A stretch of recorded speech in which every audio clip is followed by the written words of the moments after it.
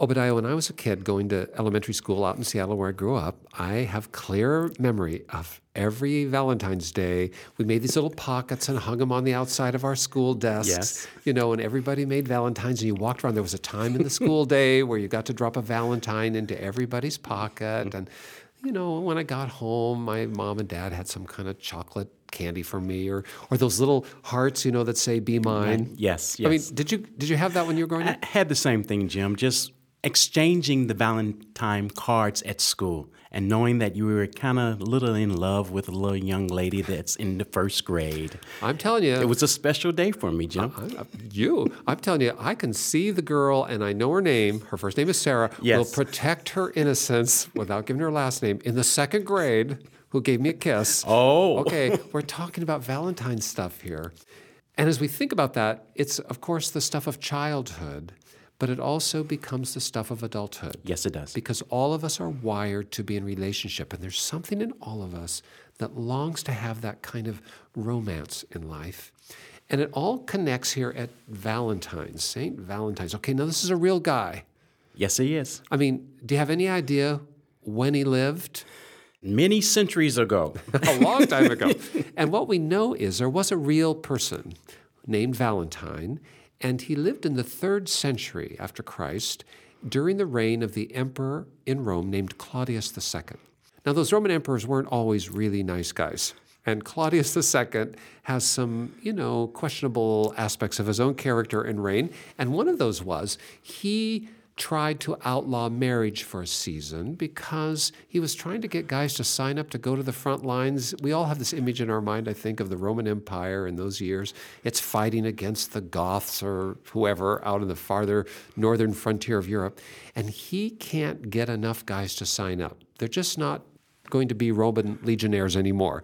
And his theory is the reason they're not signing up is they're getting married. They've got all this romance at home. Why would I want to go hundreds of miles away, traipsing across cold northern clime of northern Europe when I could be here in Italy under the sunshine with my true love? I mean, that's kind of the way the story is understood. Though, the details are a little bit fuzzy, there's enough witness from multiple sources to help us know that something like this was going on, and he outlawed marriage. And Valentine was a Christian pastor.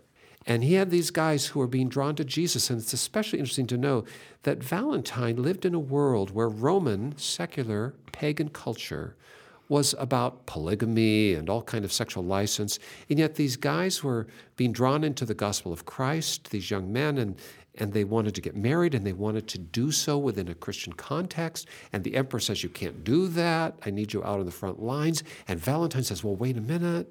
It's really healthy. It is righteous. It is good for men and women to be married and make a promise to each other for a lifetime. And so Valentine starts officiating these weddings, even though it's against the law. Secretly, I think, too, also, Jim. Well, you had to, because the emperor doesn't want it to happen.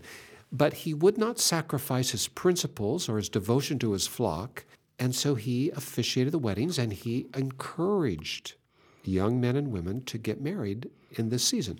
And all of this leads him to imprisonment, because the Roman government, its authorities discover what's going on, they throw him in jail. In time, he is murdered and martyred for his faith. Now, there are disputes about how many things took place and what really happened and so on. But what I've given is just kind of a bare outline of a story that is generally accepted. In fact, one of the earliest houses of Christian worship in the world has been excavated, and it was dedicated to Valentine. He was a real guy who was revered for his commitment to doing the right thing and for honoring Christian marriage. And that is where St. Valentine's Day gets its little bit of romantic groove. How a feast day in a liturgical church tradition was translated into a cultural phenomenon. Now, there's a couple other things here. Yes. Obadiah. Ancient Rome has pagan festivals. Valentine lived in a time when the empire was not predominantly Christian. It didn't have a lot of Christians in positions of influence, so he was countercultural. The culture of his time favored all kinds of romance, of course, because every culture has romance, but often without the boundaries that we see in the New Testament. And it was the custom then, in February of the year, in pagan Rome, to match up boys and girls who would draw names out of a hat, and they'd be paired up for a year. And who knows what they might do together for that year? Because the boundaries of marriage, as we understand them as a kind of sexual boundary as well as a relational one, weren't so well understood or understood differently in that ancient Roman world.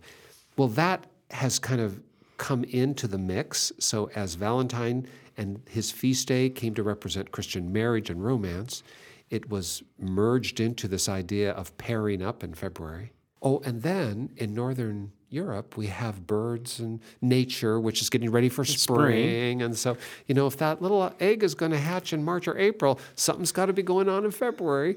That concept of people looking at their world around them made February this time of, we better get together. And all of that is packaged now in this Valentine's Day phenom. But for all of that we might think is frivolous, even though it has some roots in history, Obadiah, there's some serious stuff about romance that we need to consider. Yes, it is. And it's a letter. And would you say that even the Bible speaks about romance?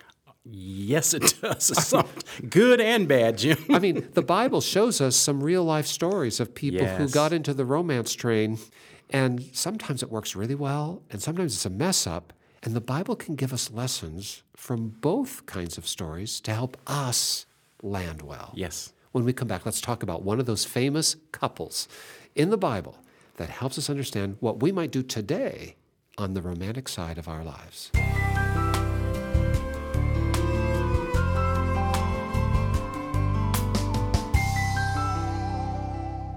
Okay, Obadiah, as we're in February talking about what I might call holy romance. Okay. Let's run right to the scripture. In the book of Genesis, we have a lot of romance going on. But in that book, let's look at one particular couple. And their story is long, but I've chosen just a few verses to tell their story, how they get together. Abraham has a son named Isaac. What is Isaac going to do? He wants to get married. How are we going to make that happen? What do we do? Now, this is an ancient world. We don't know exactly when Abraham lived, but certainly he lived millennia before Christ, which makes it many millennia removed from us. But the wonder of the Bible is that even though time has marched on, people are still the same. Culture changes sometimes, but people's heart cry and the fundamentals of human relationships are always the same. So his story is still our story. Genesis chapter 24. I'm going to take us a little way into the story, Obadiah, and then I'm going to ask you to pick it up. This is how Isaac is going to fall in love and find a wife. Genesis chapter 24, verse 1. This is the New Living Translation. Abraham was now a very old man, and the Lord had blessed him in every way. One day Abraham said to his oldest servant, the man in charge of his household, take an oath by putting your hand under my thigh. Okay, let's just stop here. Kind of odd. That's a cultural norm. But in those days, if you really wanted to make a promise that was going to be witnessed as binding, you put your hand under the thigh of another guy. And so that's the custom, and so he does. We might say, let's just shake hands on it. And you know what, Obadiah? I'm glad I live today where I can just shake your hand. But the servants asked, put your hand under my thigh, because this is your handshake for me. Swear by the Lord, the God of heaven and earth, that you will not allow my son Isaac, to marry one of these local Canaanite women. Go instead to my homeland, to my relatives, and find a wife there for my son Isaac. I live in a strange land. I'm a foreigner in a foreign land. I'm in a culture that I don't agree with and that I don't own common values with. So I want you to promise me, even as I'm an old guy, don't let my boy get mixed up with one of these girls who has a different values frame. That's what he's saying.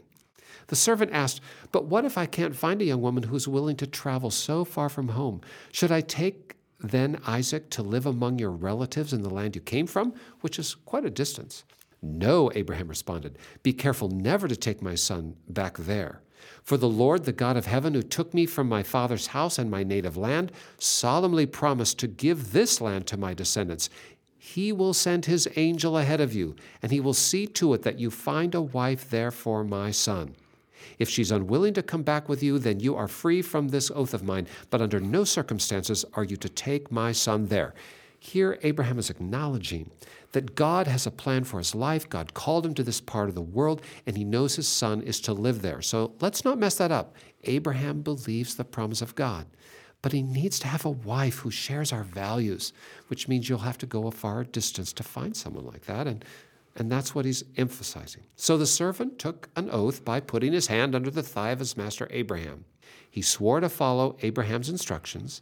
Then he loaded 10 of Abraham's camels. Let's call these his SUVs. He loaded 10 of them up with all kinds of expensive gifts from his master, and he traveled to distant Aram Naharaim. There he went to the town where Abraham's brother Nahor had settled. He made the camels kneel beside a well just outside the town. It was evening, and the women were coming out to draw water. I've got the SUVs packed. I don't have a credit card. I've got to have trinkets and gifts to give along the way. This is how I'm going to pay for the trip. Now I'm a long ways away. I've got to my destination. I'm going to stop at the local motel or the eatery or the Dairy Queen. I mean, that's what we're talking about. Here I am, and while the servant is there, some of the locals gather. Some of these local women come.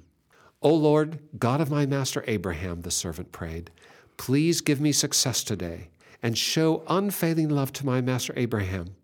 See, I'm standing here beside this spring, and the young women of the town are coming out to draw water. This is my request. I will ask one of them, please give me a drink from your jug. And if she says, yes, have a drink, and I will water your camels too, let her be the one you have selected as Isaac's wife. This is how I will know that you have shown unfailing love to my master. Important point right here before you pick up the story, Obadiah. The servant is on a mission of prayer. Before he tries to build any bridges for Isaac, he's praying, Lord, give me a signal, give me a sign. You need to be in this. It can't just be my human reason. It can't just be about what I see. I trust you to see what I can't. Help me find the right gal. What does the Bible say next? It says, Jim, that even while he was on that mission of prayer, that as he had finished praying, he saw a young woman named Rebekah coming out with her water jug on her shoulder. She was the daughter of Bethuel, who was the son of Abraham's brother Nahor and his wife Milcah. Rebekah was very beautiful and old enough to be married. She was still a virgin. She went down to the spring and filled her water jug and came up again. Running over to her, the servant said, please give me a little drink of water from your jug. Yes, my lord, she answered, have a drink. And she quickly lowered her jug from her shoulder and gave him a drink. When she had given him a drink, she said, I will draw water for your camels too, until they had had enough to drink. So she quickly emptied her jug into the water trough and ran back to the well to draw water for his camels. The servant then watched in silence, wondering whether or not the Lord had given him success in his mission, because she did exactly what he had prayed for. Yes.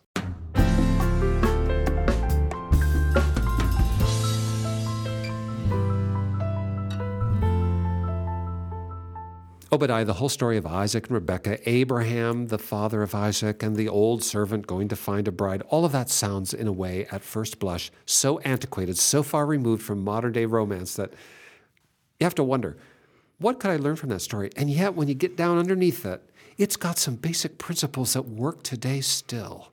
First thing I notice is that in this romance, Isaac is hoping to get married, and his marriage prospects are actually being surrendered into the hands of a kind of a matchmaker, to a third party. A servant. It sounds almost like a Broadway play. Yes. Fiddler on the Roof or Hello, Dolly or something, where you have a third party matchmaking. Yet we still see that today, don't we? Just for Lunch, or we have all kinds of online dating sites. I'm not recommending those per se, but I am recommending the principle that if you're really serious about romance, maybe you need to engage someone that you really, really trust, who knows you really well, to help build a bridge for the right person for you.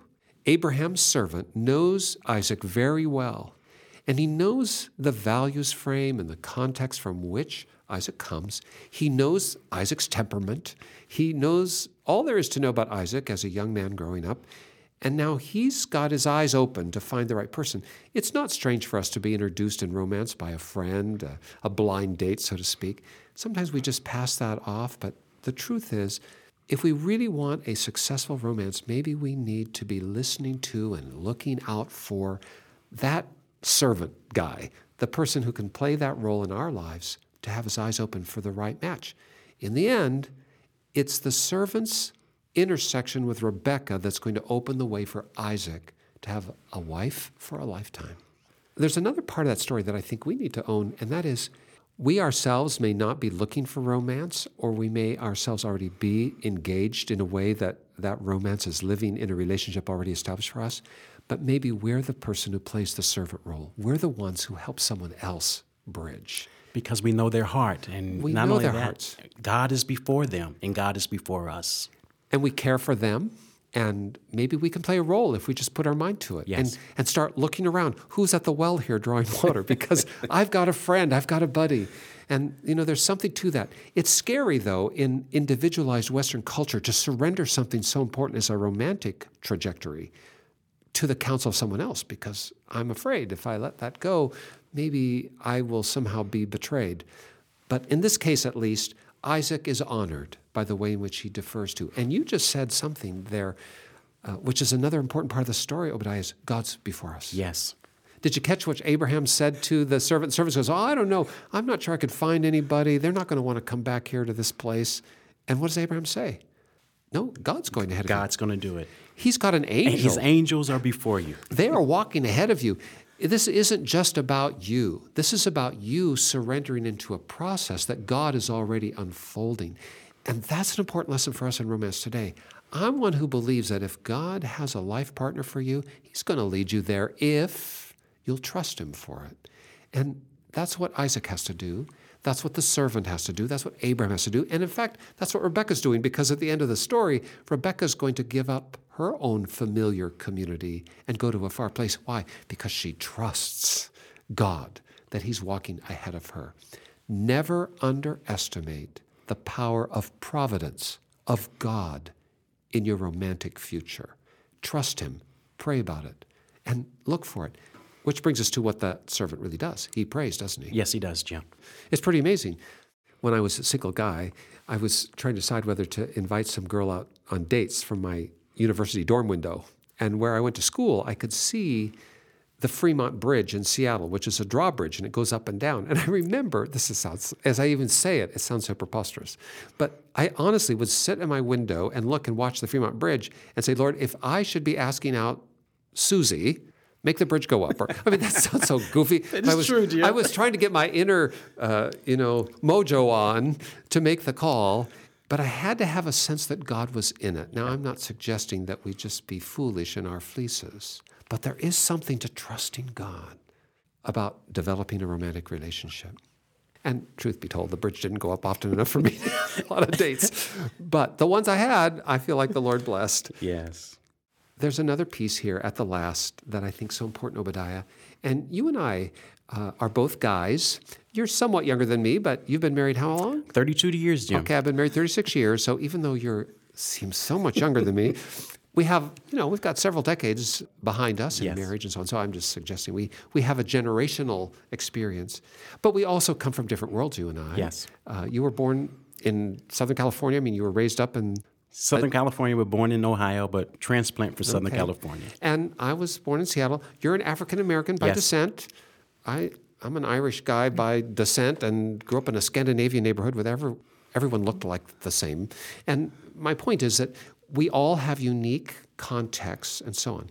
But you and I, Obadiah, for all those differences, we also have some things in common, because you were raised in a home that honored Jesus. Yes, I was, Jim. At an early age, even after my father died, we all come to know Christ, and Christ was the center of my life at the age 12 and got called to ministry when I was 17. And you went to church, and Yes. it was important to you, and those values helped form you. The man you are today is consequent to a lot of that formation. And as different as my world was from yours, that I had the same thing. In fact, I came to Christ when I was 12. Yes. And our church community was our community, and all of those things framed me too. And what I'm trying to illustrate is, apart from all of geography and ethnicity and language and food preference and the way we dress, I mean, all of that, you can push all that aside, but there are common core values that must be shared to have a friendship or a relationship that can stand the test of time. And in romance, that really is true. And for believers listening today, if you believe that Jesus is Lord, your romantic prospects really need to be in a field of others who also believe Jesus is Lord. Don't try and mix that up. It's just a prescription for disaster. Now, you might meet someone who's an unbeliever who comes to embrace Jesus, Lord. That's cool. But don't imagine that you can just be united forever and the two made one flesh and two hearts united and the kind of bonding and deepening of relationship over a lifetime, that can occur if your faith journeys are so separated that they have nothing in common. All of this I'm finding in this story because that's the whole predicate. Abraham wants his son to find somebody who shares their common core values of faith. It doesn't matter where she lives. It's not so important how she dresses or even what she looks like. But I want my son to have a soulmate who understands the God that he understands. Wherever you are in the world today, whatever your journey, we want you to know God has a plan for your life, and he is walking ahead of you, and if you will surrender your life into his hands, he has a way of doing amazing things. And that's true in every area of your life. But today, as we're thinking about February and St. Valentine's Day, I want you to know he's willing even to hold your romance in his hand if you will allow yourself to trust him. So, right now, take a step that way and pray with us. Our Father, we're so thankful today that you know us each one by name, that none of us have been created by chance, and that we're all in this world to do good by your purposes that you planned long ago, that we could achieve that good now. You knew exactly who we would be and where we would need to be and what we must do for the right. That said, Lord, we also know that we have our own wills, and sometimes we have not paid attention to your voice, we have not surrendered into your will and way, and sometimes we've even run away from or ignored you. And that always ends in a way that causes us grief and sometimes others. Today, as we've been thinking about romance and thinking about Isaac and Rebekah, we just want to thank you for being willing to take our lives wherever we have been and making them today whole as we surrender into your care. We admit, Lord, that we are not competent ourselves to sort it all out and that we are not able to be forgiven of sin except by your love and grace represented in Christ Jesus. And so it's in his name we come before you and say, Lord, make us new, make us clean, and make us whole. And Father, help us to manage every area of our life according to your will. And today especially we surrender our romance, whether we have a broken one or just long for one or have a healthy one. Right now, today, wherever we are in that continuum, we surrender the romantic side of our life to you and ask you, Lord, to make it right and pleasing in your sight, life-giving for us and the one that you bring alongside us. Thanks for hearing our prayer, and we pray in Jesus' name. Amen. Thinks that I am unforgettable too.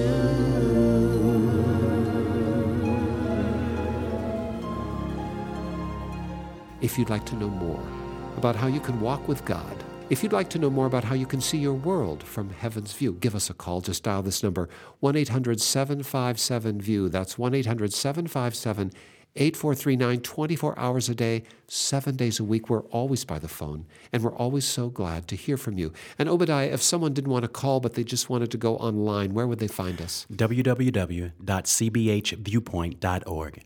Go to that website. You can read about the ministry there. You can send us an email. We'll be glad to read it and reply. Or just send me a letter if you like. Address it to Jim Lyon, Viewpoint, Post Office Box 2420, Anderson, Indiana 46018, USA. But by whatever method you choose, please let us hear from you this week. Obadiah, thanks for coming alongside today. Glad to be back, Jim. You know what? Unforgettable. That's what I'd say a romantic intersection can be. And we're praying today for our listening audience that your romance this year will be unforgettable in the most positive way because it was surrendered into the hands of God. For all of us at the Viewpoint team, for all of us at Church of God Ministries, which is the host of our broadcast, this is Jim Lyon. Stay tuned.